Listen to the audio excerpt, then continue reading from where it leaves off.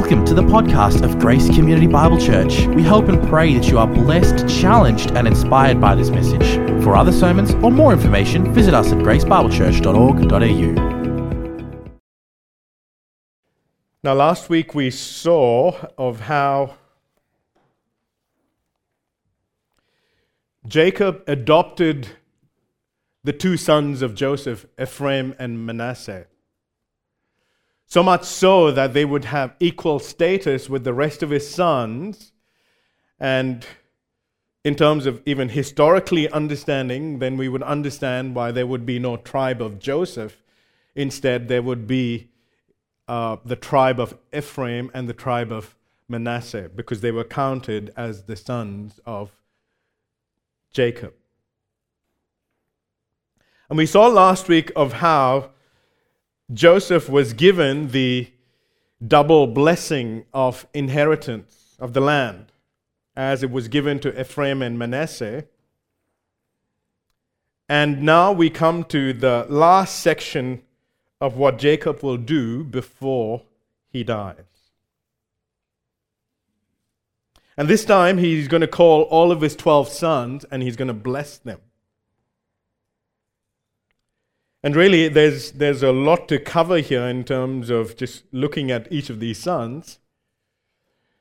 But what I want you to understand is as we go through this section, that it is telling us of what will become of these 12 sons and essentially the tribes that would come out from there.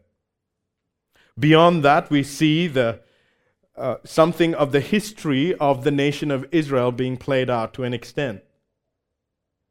But even more importantly, we see of how, again, the promise of the Messiah would come, and ultimately how God's redemptive plan or salvation history would come about. All of that being mentioned here in this wonderful chapter. So let's look at this chapter, verses 1 through 28. We're going to look at this under two headings. And I'm going to do something a little bit different than what I would normally do. We're going to look at our first point, and that's the blessing of Joseph and his brothers, from verses 1 through 7, and then we're going to skip the section of Judah. And then we're going to look at the last section, which is 13 through to 28. And that'll cover the blessings of Joseph and his brothers. And then in our second point, we'll look at the blessing of Judah, and that's in verses 8 through 12. And through Judah will come the Messiah ultimately. Okay, so the blessing of Joseph and his brothers. Just one more thing I want to note here is also, so amongst all the sons that are mentioned here, two sons will get prominent blessing, so to speak. One will be Joseph and one will be Judah. So just to be mindful of that, whilst everyone gets something or the other, the prominent ones here will be Joseph and Judah, and hence the subheading, the blessing of Joseph and his brothers, and then the blessing of Judah. So firstly, the blessing of Joseph and his brothers, verse 1, Then Jacob called his sons and said, Gather yourselves together that I may tell you what shall happen to you in the days to come. Assemble and listen, O sons of Jacob, listen to Israel your father. So an important thing for us to understand here is that while Jacob is blessing his sons, he's summoned all his 12 sons here, this is not Jacob simply expressing his hopes and his dreams for his sons, like, oh, may God bless you, and maybe that'll come true or not. That's not what's happening here. These are actual prophetic blessings of the patriarch. And that's why it says here, again in verse 1, where he says that I may tell you what shall happen to you in the days to come. These are God-enabled prophecies of what would happen to the sons of Jacob and the tribes that they represent. And when you follow these prophecies and how it plays out in the history of Israel, how these prophecies come to pass, it serves as a reminder once again that God's word is true. That whatever God has said will always come to pass. His word can never be broken. No one can ever thwart what he has said. What he has said will always come to pass. So I want you to particularly keep that in mind as we go through the prophecies of each of these sons. Now, in terms of just structure-wise, in this section, in verses 1 through 15, you have the sons of Leah. In verses 16 through to 21, you have the sons of Bilhah and Zilpah, the concubine wives. And then in verses 22 to 27, you have the sons of Rachel. So let's start with the firstborn now, which is Reuben, verse 3. So Jacob calls Reuben first, and he says, "Reuben, you are my firstborn, my might, and the first fruits of my strength, preeminent in dignity and preeminent in power. Unstable as water, you shall not have preeminence, because you went up to your father's bed, then you defiled it. He went up to my couch." So what is Jacob saying here? Well, Reuben being the firstborn, he had the status of being the preeminent one in dignity and in power as the firstborn. But Reuben, he defiled his father's bed and he slept with his father's concubine wife as a way to exert his dominance, as a way to usurp his father's authority, if you remember. It was after Rachel died. And this was, and this is what had happened. As though he was trying to say, you know what, now I'm going to be in charge, Father. You are no more. You are as good as dead. And what Jacob says here is he is unstable as water. What does he mean by that? Like torrential water. Unruly, undisciplined, unprincipled, reckless. Has that sort of an idea. And when you think about it, you don't want such a reckless person leading Israel. He can't be the firstborn, such a reckless person. And so because of this act that Reuben had done, he forfeits his place of preeminence as the firstborn. In fact, when you look into Israel's history, the tribe of Reuben will actually lack any kind of preeminence. In fact, there will be no prophet, no priest, no king, no judge, or any kind of military leader or anything of that sort that comes from the tribe of Reuben. They just fade into the background, so to speak. Now we move on to the next two sons, Simeon and Levi. Now if you remember, when their sister Dinah was defiled, it was Simeon and Levi who, in vengeance, massacred all the men at Shechem. And look at what Jacob says to them, verses 5 and 6. Simeon and Levi are brothers. Weapons of violence are their swords. Let my soul come not into their counsel, O my glory, be not joined to their company. For in their anger they kill them, and in their willfulness they hamstrung oxen.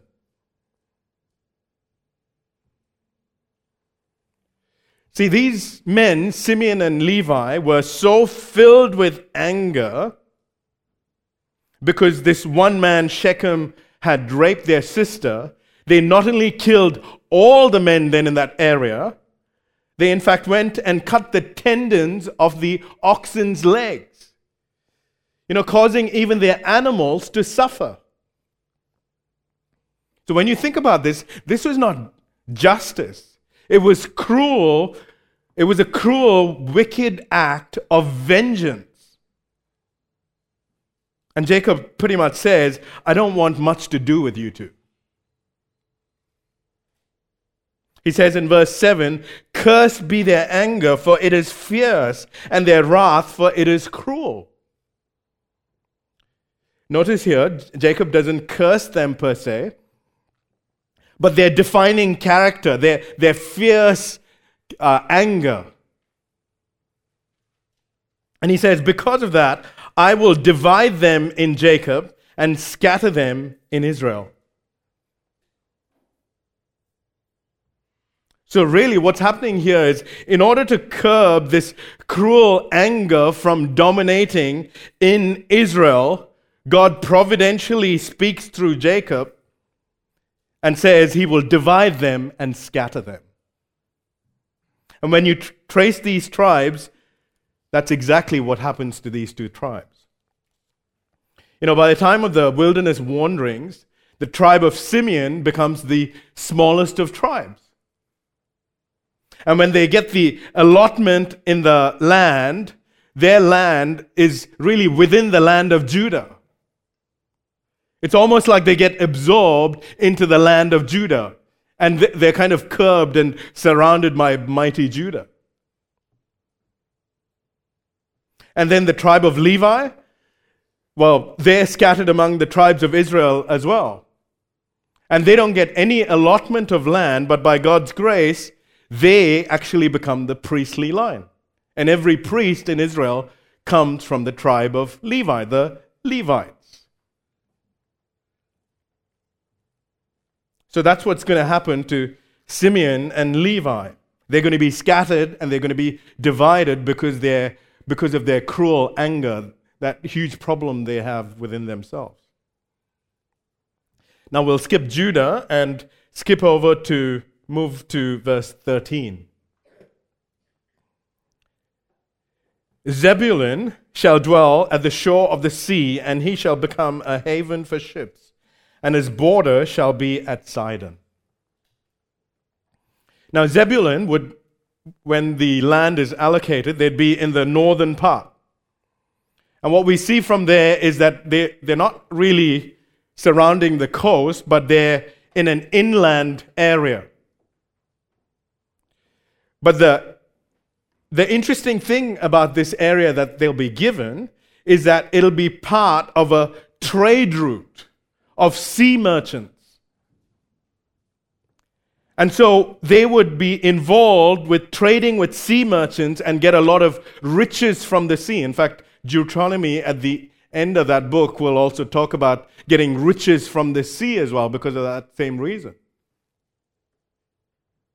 So that's Zebulun. Then you have Issachar. It says, Issachar is a strong donkey, crouching between the sheepfolds. He saw that a resting place was good and that the land was pleasant, and so he bowed his shoulder to bear and became a servant at forced labor. Now, a father calling their boy a donkey in this day and age may not sound very nice. But Jacob wasn't using this pejoratively, calling Issachar a donkey. See, what he's saying is, Issachar, you're strong and powerful. A good workhorse, so to speak. That's what a donkey is. A strong animal that can do work.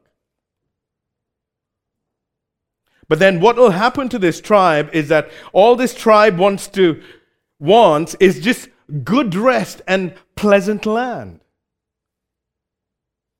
Essentially portraying them as lazy. All they want is a life of ease and prosperity and not do any work. So even though they're a strong donkey, they're simply crouching between sheepfolds. And because they've got good land and the land is pleasant and it's a restful place, they're happy to trade their liberty and pay tributes to whoever is in the area, even if they become slaves, so long as they have prosperity and some sort of ease in the land. And that's exactly what will become of this tribe of Issachar, where they'll become servants of the Canaanites because of their laziness and their strong love for comfort and ease. So that's the sons of Leah. Now we come to the sons of Bilhah and Zilpah, verses 16 through 21. Verse 16, Dan shall judge his people as one of the tribes of Israel. Dan shall be a serpent in the way, a viper by the path that bites the horse's heels so that his rider falls backward. Dan shall judge his people. Some of the judges will come from the tribe of Dan. In fact, one of the most famous judges actually comes from the tribe of Dan that most of us would know of. He is none other than Samson. And when you think of the life of Samson, he was a cunning fellow, cunning like a snake and shrewd like a snake. And by his trickery, he would be able to defeat the Philistines. So that's the tribe of Dan. Now, it might be that at this point that Jacob is thinking about, the strengths of his son and the hostilities and the difficulties of his sons and what their tribes will face. And so Jacob says this prayer in between in verse 18. He'll say, I'll wait for your salvation, O Lord. It's almost like he's saying, no matter if there is failure with regards to my son, no matter if there is difficulty and hostility or even strengths that they may possess, Lord, I'm confidently waiting for the salvation that only you alone will bring about. And so he's like, Lord, I don't know how all this is going to happen with my sons, but ultimately my hope and trust is in you and the salvation that you will bring about. Verse 19. Raiders shall raid Gad, and he shall raid at their heels. Now, Gad will be a tribe that will be under regular attacks from their neighboring enemies.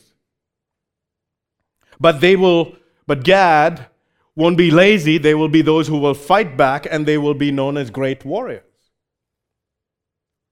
Verse 20, Asher's food shall be rich, and he shall yield royal delicacies. Asher will settle in a land where the land is so fertile, the produce is so good, so exquisite, so luxurious, that they will supply food even for the king's palace.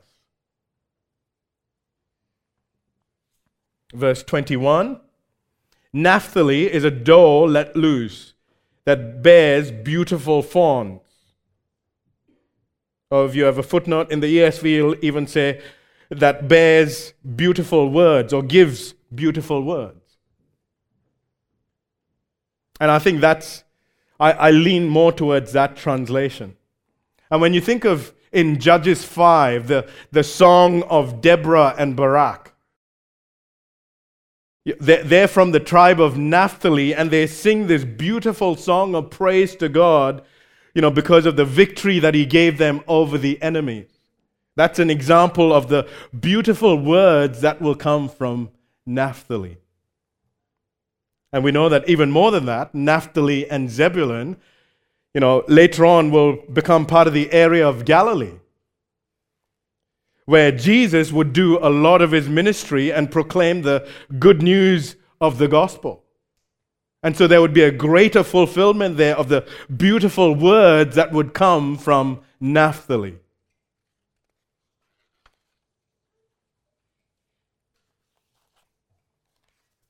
So that's the sons of the concubine wives. Now we come to the sons of Rachel. 22 to 27. Joseph, the one of his beloved sons. He says, Joseph is a fruitful bough by a spring. His branches run over the wall. Joseph here is being compared to a fruitful vine or a fruitful tree by a spring with its branches growing over the wall. Now, does that remind you of anything?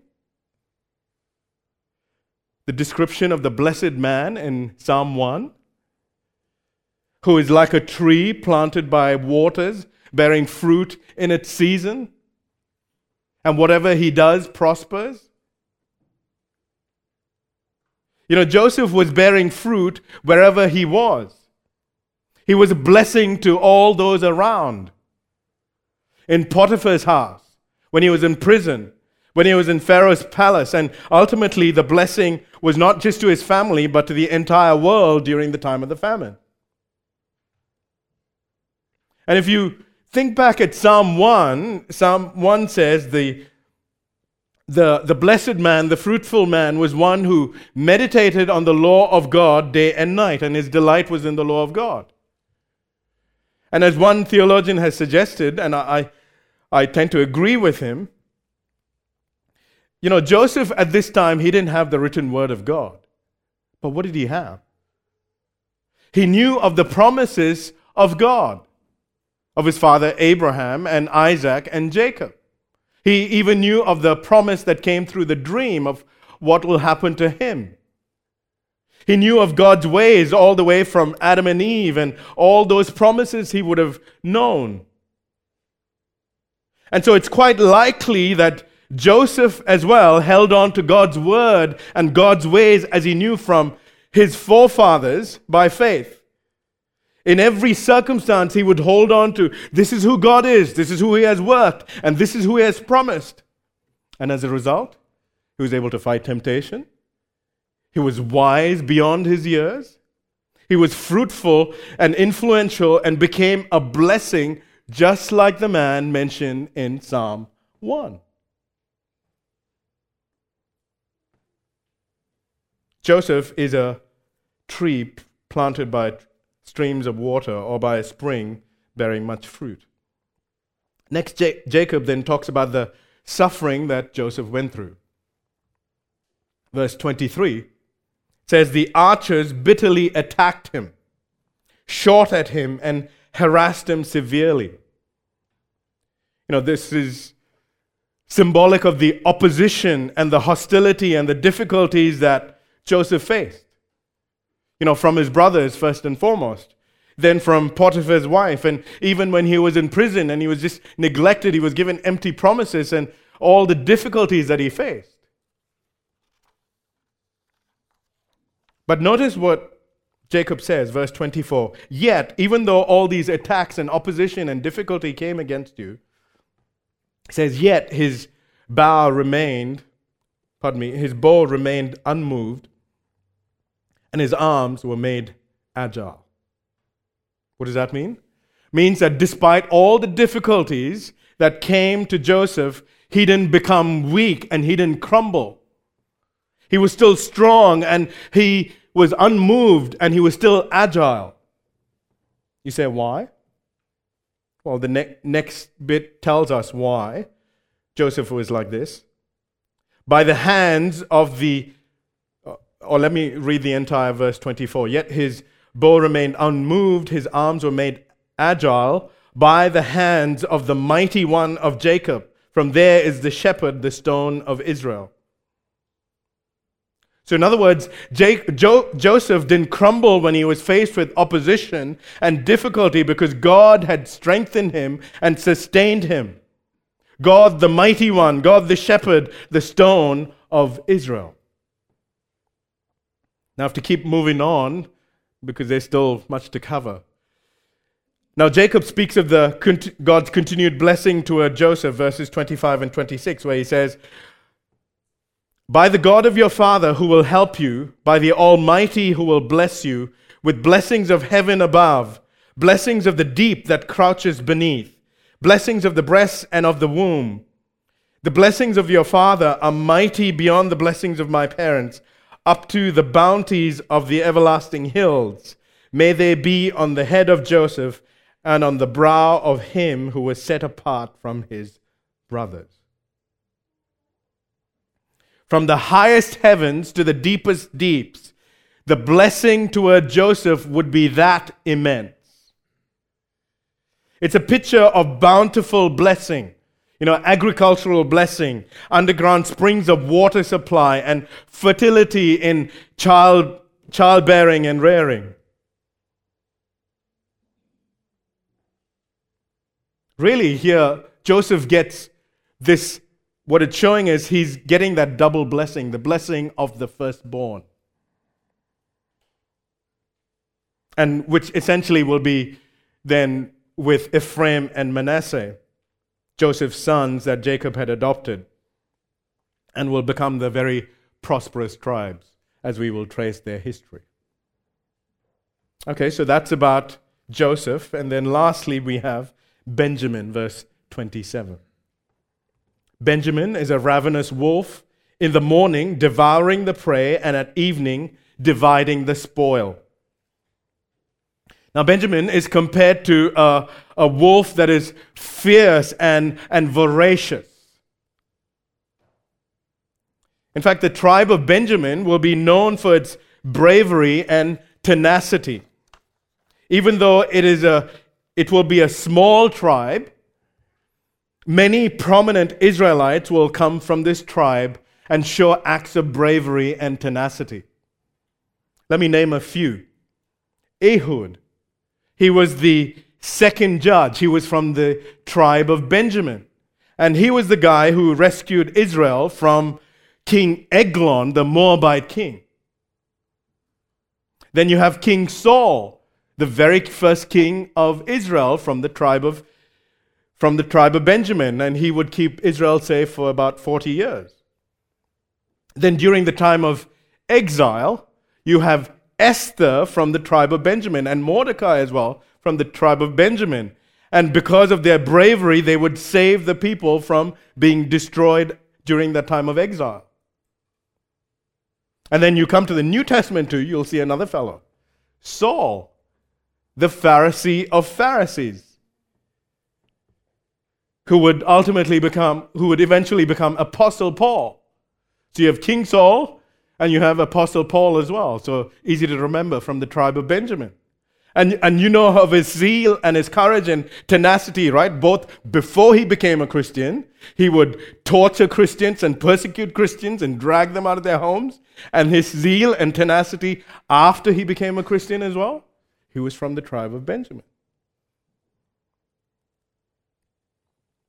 So that's all the sons there. And verse 28 says, all these are the 12 tribes of Israel. Notice here it says, these are the 12 sons of Israel, but specifically 12 tribes. Again, emphasizing this is a prophecy that's going to go beyond the individual sons, and it'll go to the tribes that they will represent.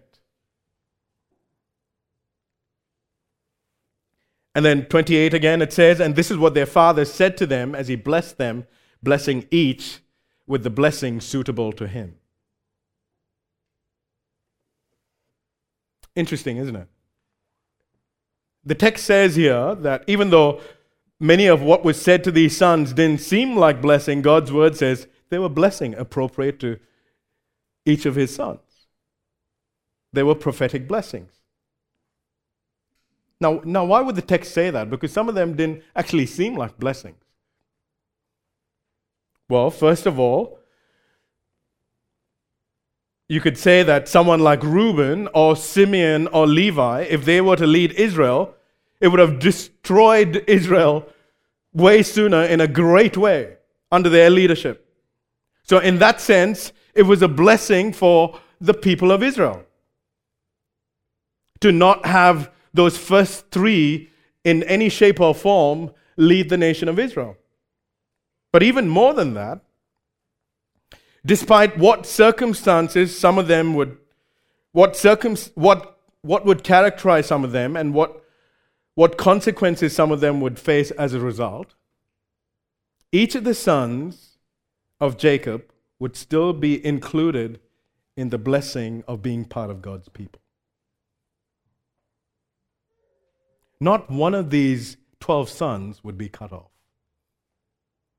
They would all be included in God's plan of being part of God's people despite their sin.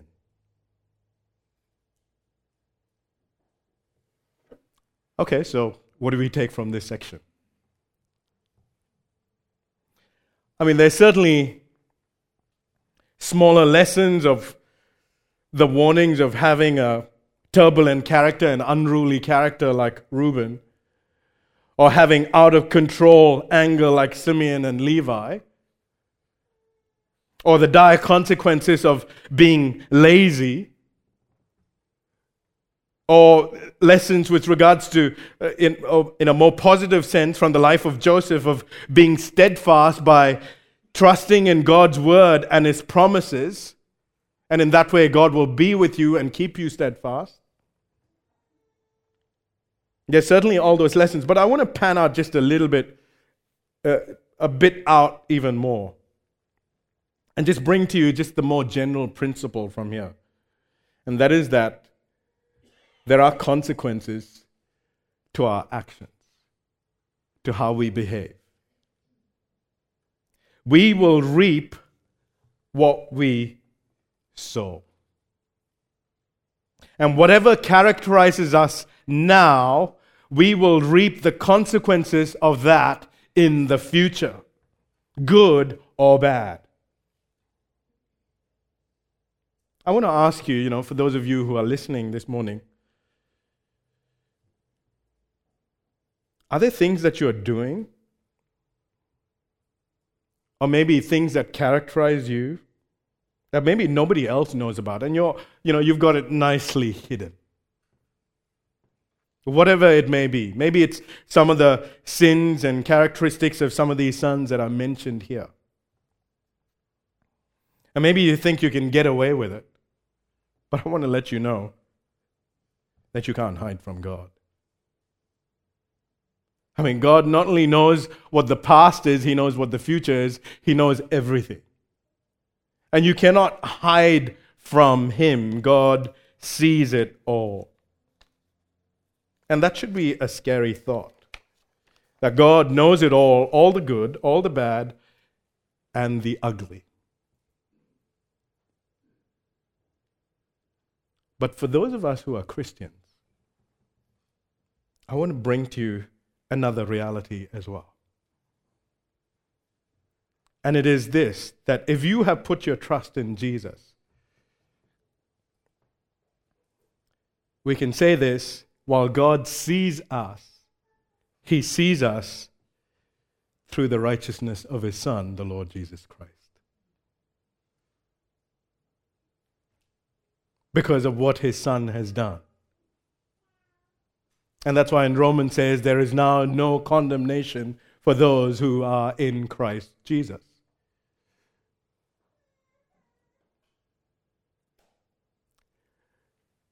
Our sinfulness will never negate our righteous standing before God. While we will suffer the consequences for our actions as believers, we will be never discarded from God's family. Now, how should that make you respond? Oh, there is no more condemnation. I struggle with this sin, and I have this characteristic and this tendency.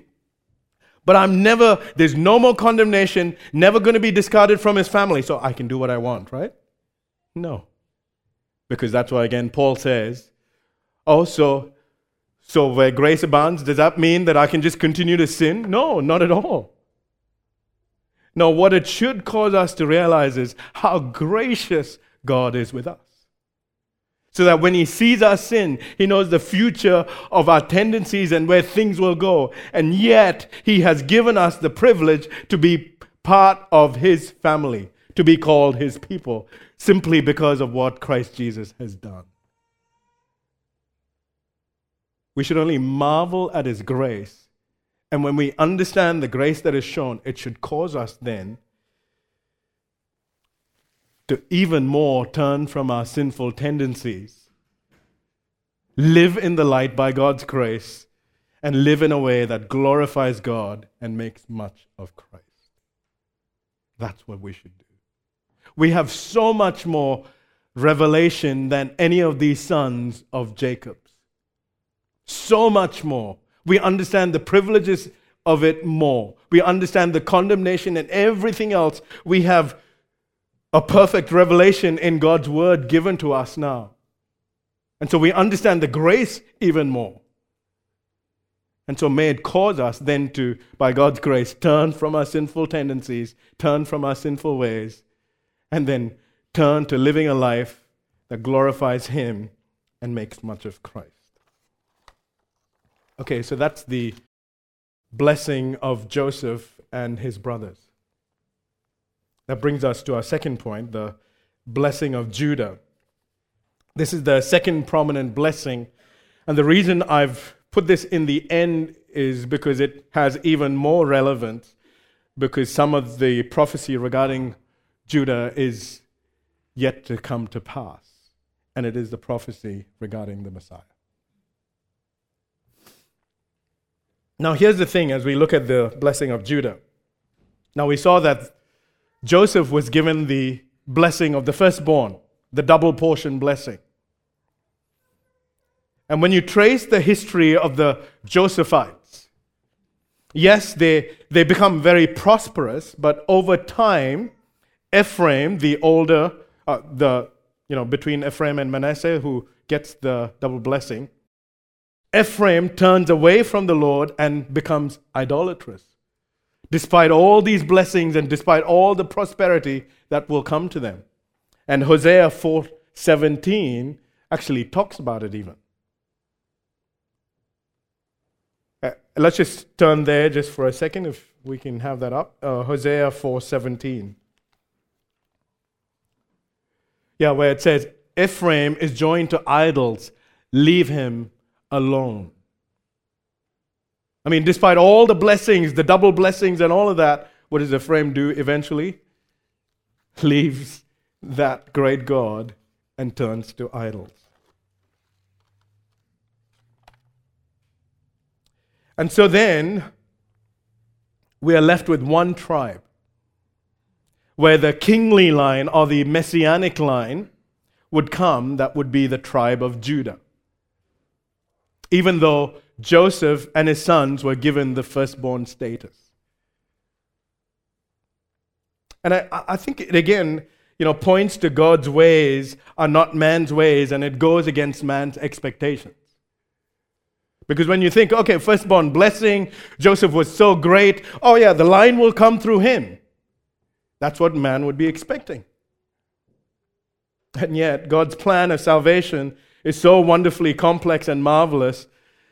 It goes against man's expectations, and it really showcases God's undeserving grace rather than man's deservedness. Because it will come through the most undeserving of all these brothers, and that is Judah. It won't go through the supposed deserved brother Joseph. So verse 8, it says, Judah, your brothers shall praise you.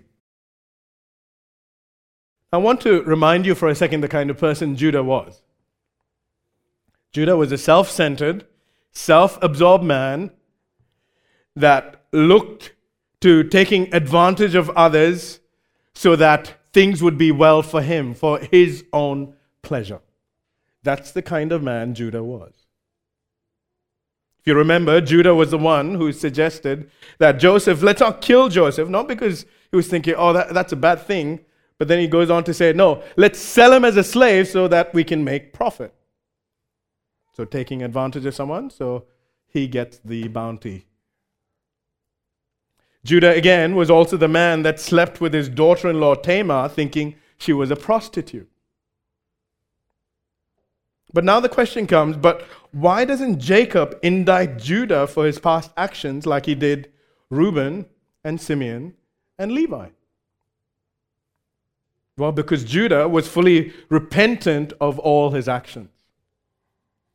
Remember at the end of the episode with Tamar, when she brings the staff and all the evidences, and he understands, this is Tamar, my daughter-in-law. Remember what he says? She is more righteous than I. And the text even says that he did not sleep with her again. And that shows that he recognized his sin and he was repentant. And God was beginning to do a work in this self-absorbed guy named Judah. And then later during the famine, when Jacob wouldn't let go of Benjamin, so that Benjamin could go with the rest of the brothers to Egypt to meet the prince of Egypt, Judah was the one who offered himself, saying, I'll be surety for Benjamin. And if something happens to Benjamin, he said, I'm ready to be cut off from the family and all the blessings that will come through this family. And then after that, in Genesis 44, we saw when Judah was before Joseph, not knowing this prince of Egypt was his own brother, where he says to him, God has found out our guilt. And he was talking about, being remorseful of what they had done to Joseph many years ago. And then he said to Joseph after that, let my brother Benjamin go and take me in his place. Here was a man who had so changed that he was representing his brothers. He was willing to lay down his life for the sake of his brother, to be a substitute. And we saw all of that and how it really there's so much of a Christ-like reflection in the life of Judah now, as God has been working in this man. Of all the brothers, or of all the sons, the one guy that really made, because he was such a wretched guy, when he turned around, they were like two polar opposite people. It was evidence of God's work in his life and the fact that he was a repentant person. And so the blessing that Jacob says is, Judah, your brothers will praise you. You will have a position of honor. Now, continuing on in verse 8, he says, and your hand shall be on the neck of your enemies. That's saying, Judah, you will have dominion over your enemies. You will conquer your enemies. Your hand will be over their neck. And then he says, your father's sons shall bow down before you. I find this really fascinating, because this is what was said of Joseph, right? In his dream, that his brothers and his family essentially would bow down before him. And then previously to Abraham as well, God had said, kings would come from your line.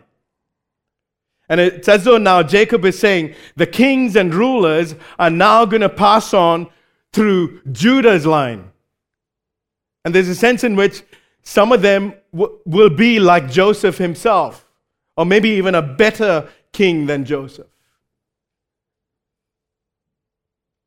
Then in verse 9, he says, Judah is a lion's cub. From the prey, my son, you have gone up. He stooped down, he crouched as a lion, and as a lioness who dares rouse him. Now, when you think of lion, even the kids know this, right? The lion is called what? The king of the beasts, king of the jungle. All the other animals fear and respect the lion. He is king of the jungle. And so this lion imagery is universal symbol of kingship.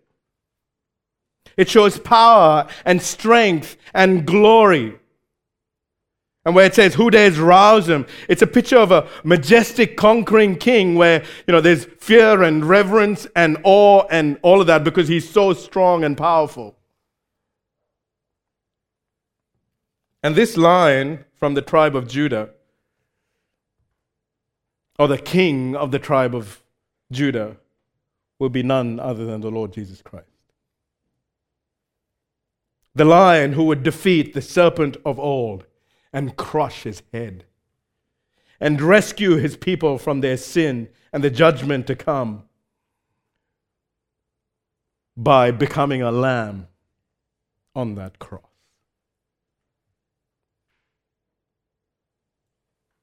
In Revelation 5:5, part of the Bible reading we had this morning, there's mention of this where it says, and one of the elders said to me, weep no more. Behold, the Lion of the tribe of Judah, the Root of David, has conquered so that he can open the scroll and the 7 seals.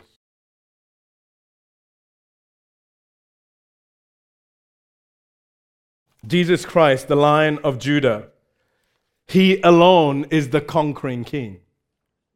And he alone, because he is the conquering, powerful king, is worthy to open the scroll and execute perfect justice over his enemies, and no one will be able to stand in his way. In fact, even in the book of Numbers, Balaam will prophesy about this lion, about the promise given to Judah, but he'll talk about it with reference to the people of Israel. Numbers 23:24. It says, "Behold, a people, as a lioness it rises up, and as a lion it lifts itself. It does not lie down until it has devoured the prey and drunk the blood of the slain." There's a sense in which the people of Israel are being talked about, how they will be so mighty and will conquer their enemies. But there's a sense in which it's also alluding through the prophecy of Judah, alluding to this lion that will come from these people.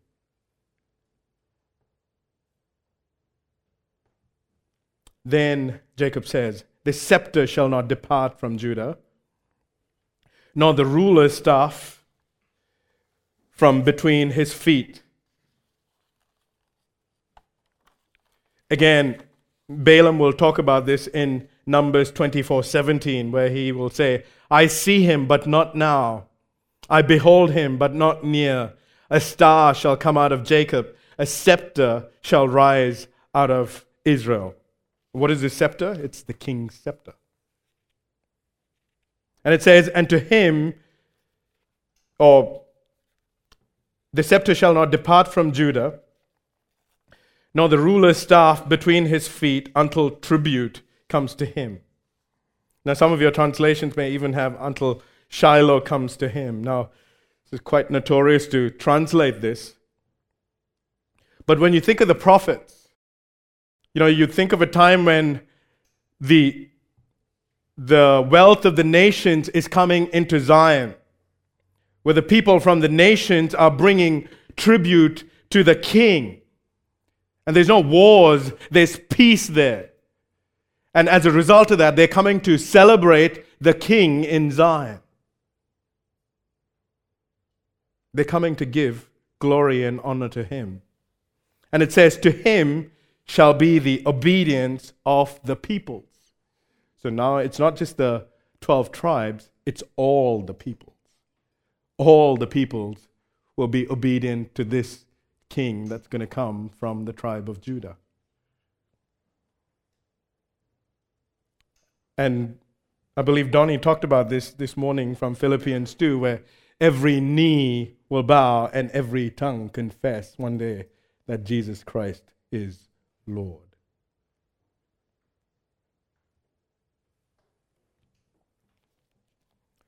So, powerful king.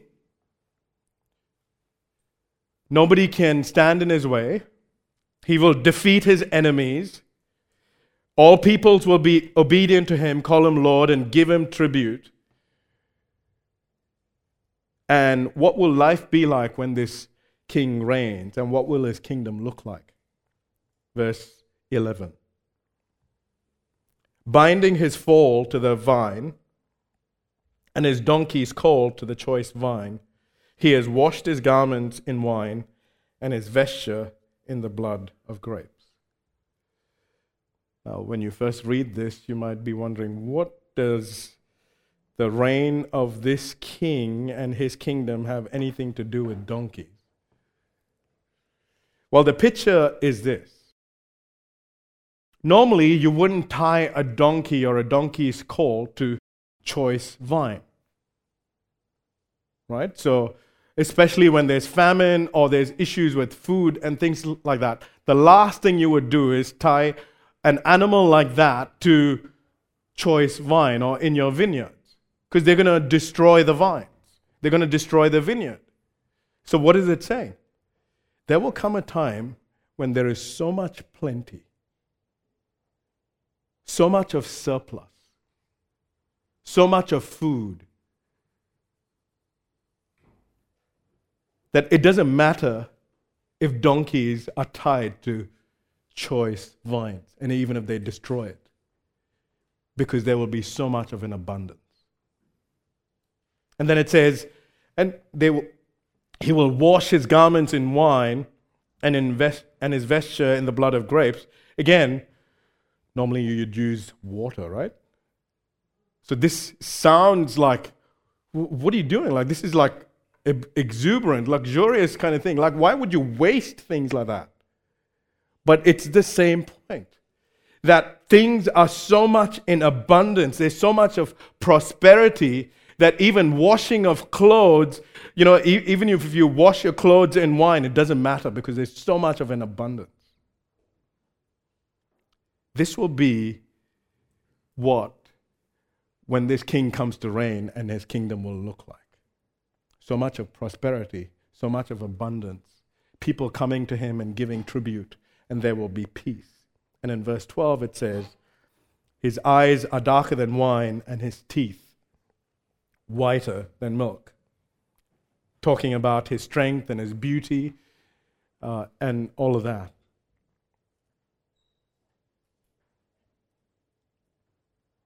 Now, when you think about this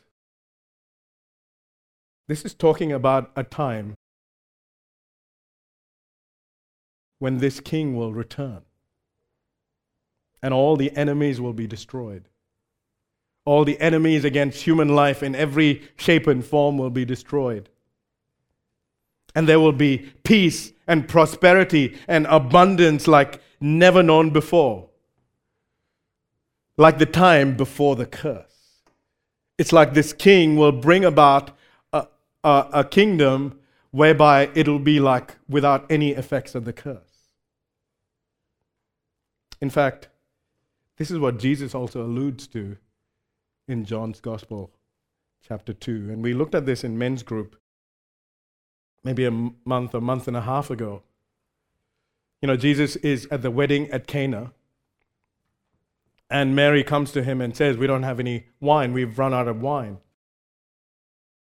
And what does Jesus do? He takes the big, huge jars. I can't remember how many gallons of water there was. And he turns them into wine. And it becomes the choicest wine. So much so that there's now wine in plenty, in surplus. And he was signaling that he is the Messiah. And he's going to bring an age where things will be in so much surplus and so much plenty that his people will have no need. And they will be blessed under his reign. Brothers and sisters, this morning, this is what we look forward to when King Jesus returns.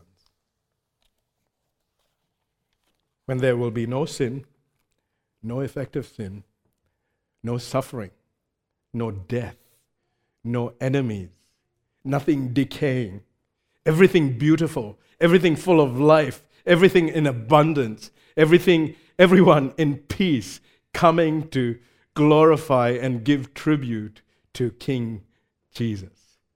That's what this prophecy is ultimately moving towards, and we all long for that day. Let's pray together.